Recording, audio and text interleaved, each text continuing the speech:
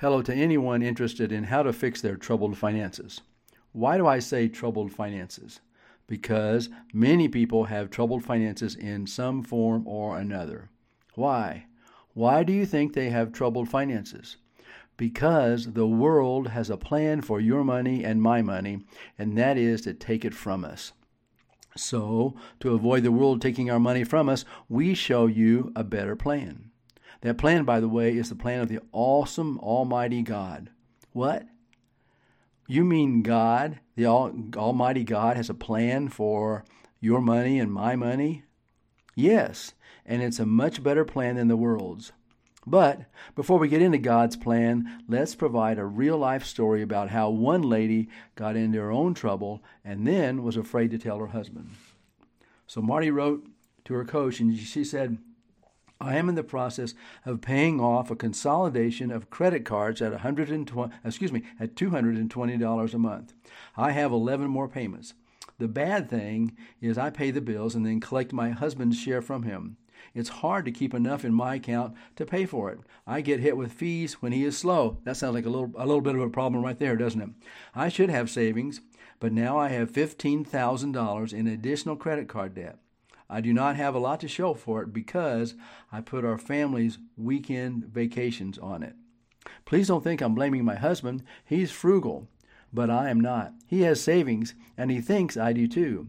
It will break his heart if I tell him, and I'm afraid he'll divorce me. I make $85,000 a year, but I'm retiring in 2 years. Also, should I transfer the $15,000 to another card? Please help. The coach's response to Marty was, I am so sorry you're in this fix. Obviously, this has been building for years. The fact that you've contacted me makes me think you're a Christian, and I'm thankful for that and hopeful that your husband is as well.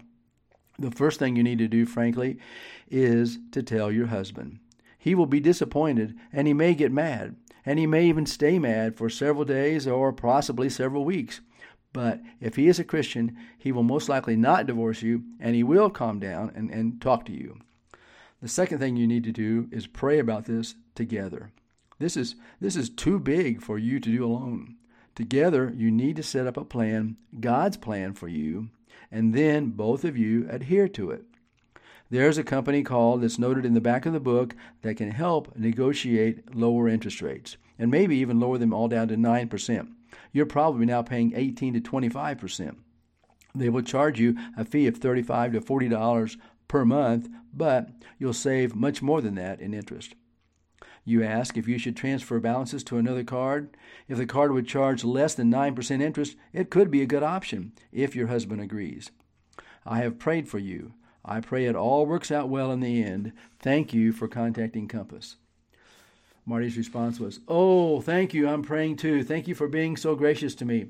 I will call the company right away. I'm very excited to resolve this. I cut up my cards and froze the accounts. God bless you. Thank you for assisting me as a brother would. You cannot believe the relief I'm feeling right now. The coach's response was, Well, it's always good to be appreciated. So the action step Marty was caught up in her situation and could not see a way out. All of us need godly counsel at times. It's important to humble ourselves in the situation and seek the counsel God has waiting for us.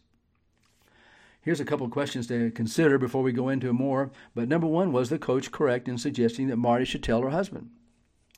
Number two, what would you do in this situation? Number three, was her idea to cut up her cards and freeze the accounts a good choice? So let's talk about this. Number one, we need to put together a financial plan, right? We need to put it together God's way. Isn't that a great question? How to put together a financial plan God's way?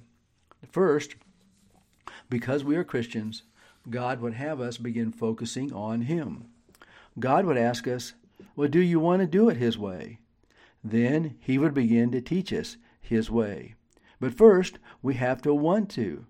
Correct? I mean, we tell our kids something over and over, but if they don't want to hear it, if they don't want to learn, it generally will go in one ear and out the other. Correct? And that's the same way with us. It could go in one ear and out the other if we're not interested in hearing what God has to say. So we have to want to do it His way. Number two, We must be honest with ourselves and then equally honest with our spouse. In this case, Marty did not want to burden her husband with her issues. She was embarrassed by her mismanagement, and there was a differing of opinions. She wanted to have several mini vacations each year with their adult children and their spouses and kids. Well, that's a great idea. The trouble is that she decided to pay for almost everything, and that might be not such a good idea. And if we read between the lines, it's clear that the husband would have thought that she was going overboard on these, and he would have reined the expenses in. But he thought she was taking care of it all with her funds, and that was okay. The trouble was, her funds were not enough to take care of all of the expense, so the cards made up the difference, which is why Marty is now in a fix with her high credit card balances. So Marty and her husband need to have an open and honest discussion. And by the way, we all need to have open and honest discussions with our spouses frequently. If we do not, then spouses naturally begin doing things their own way because they're two different people, right? And the spending plan then is not followed, and boom, the expenses get out of control. Going along with this is the idea that our finances need to be turned over to the Lord. Every spending decision needs to be a spiritual one. You say, well, why is that the case? Because the Bible says in Luke 16:11, it says, "If therefore you've not been faithful in the use of worldly wealth, who will entrust the true riches to you?" Jesus is saying here that we need to be faithful in the use of our money, our spending. This is obviously quite contrary to how the world thinks, but why? Why is this so important? Because when we have turned our finances totally over to the Lord, then we are letting Him run us and do our finances, and the result is a reduction of stress. What a blessing. One of the assurances of managing our finances and our lives God's way is a reduction of stress. What makes us get old quick? Stress. What takes the enjoyment out of lives and makes our lives difficult? Stress. I mean, why does the world put ourselves in stress? Because the world says, hey, you've got to have this new car. Your old car, it just doesn't cut it, and it looks bad, and it causes repairs and all this. And the world says, you need to have a new car. So you go buy a new car, and then you have car payments. And then the world says, the set of clothes you have, you're just not in style anymore. You've got to get with it, so you've got to buy more clothes. Or you've got to upgrade your housing. You live in too small of a house. You need to get a bigger house because everyone else has a bigger house. And so then you get a bigger house. And so all these things cost money, right? And so then they cause stress because you've got to pay the money, right? And so that's the stress that the world puts in. And so then you're stressed out constantly trying to keep up with the world and make those payments. But God's plan reduces stress. And so as a caveat then, by the way, this does not mean that when we turn our finances over to the Lord and do things His way, automatically stress is reduced by 80% or something. No, there are no promises that we will not suffer the consequences of our actions or our decisions, but we will have the peace that we are now in His will and that He will provide what we need in His time. And He will help us work out our way out of our difficulties. Isn't that correct? So, now let's get practical. How do we specifically do this? First, we need to track our spending for at least 30 days. Then categorize it. Tracking for 30 days will reveal our current spending patterns. And the point is, we cannot get to where we want to be unless we know where we are in the first place, right? So Marty and her husband need to track their spending, and then they put their spending plans together, okay? Track their spending and put all those together, and then they can categorize them, and then they can see where the money is all going. And then they can discuss, how they can change it, right? By the way, if you need some forms, forms are available at compass1.org. Go to www.compass1.org, and you go under Spending Trackers. Next, okay, then you need to compare where you are with where you want to be. This means that you and your husband together, or you and your spouse together, discuss what changes should be made. And by the way, if you're in the negative, if the expenses are more than your income, then there's a deficit there, and then there's no choice. You have to make the changes. You have to get the expenses down so that they are no more than the income, and hopefully less, so that you can have a reasonable savings. The question is, and then if you and your spouse cannot agree, then Proverbs 12:15 fits, and it says that you obtain godly counsel. So then you need to go somewhere where you can get some godly counsel about how to put your spending plan together properly. And ideally in your church, you would find such a place. So you would find such an individual that would help you do that. So, and then one other point. One of the points is that we are not to have the attitude of giving to get. Another place in the Bible, it says, 1 Corinthians 13:3, it says, and Jesus is, this is Apostle Paul talking, and he is specifically relating a command from the Lord. He says, if I give all of my possessions to feed the poor, and if I deliver my body to be burned, but do not have love, it profits me nothing. Isn't that amazing? So we can't just give to get. That's the point is that there are preachers on the TV that says you give to my ministry and you'll get more.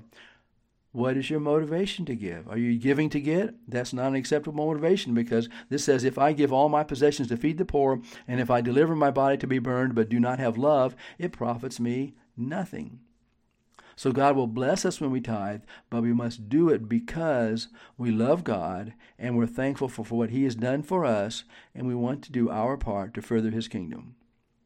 One final thought about this is Matthew 6:33, and it says, but seek first His kingdom and His righteousness, and all these things shall be added to you.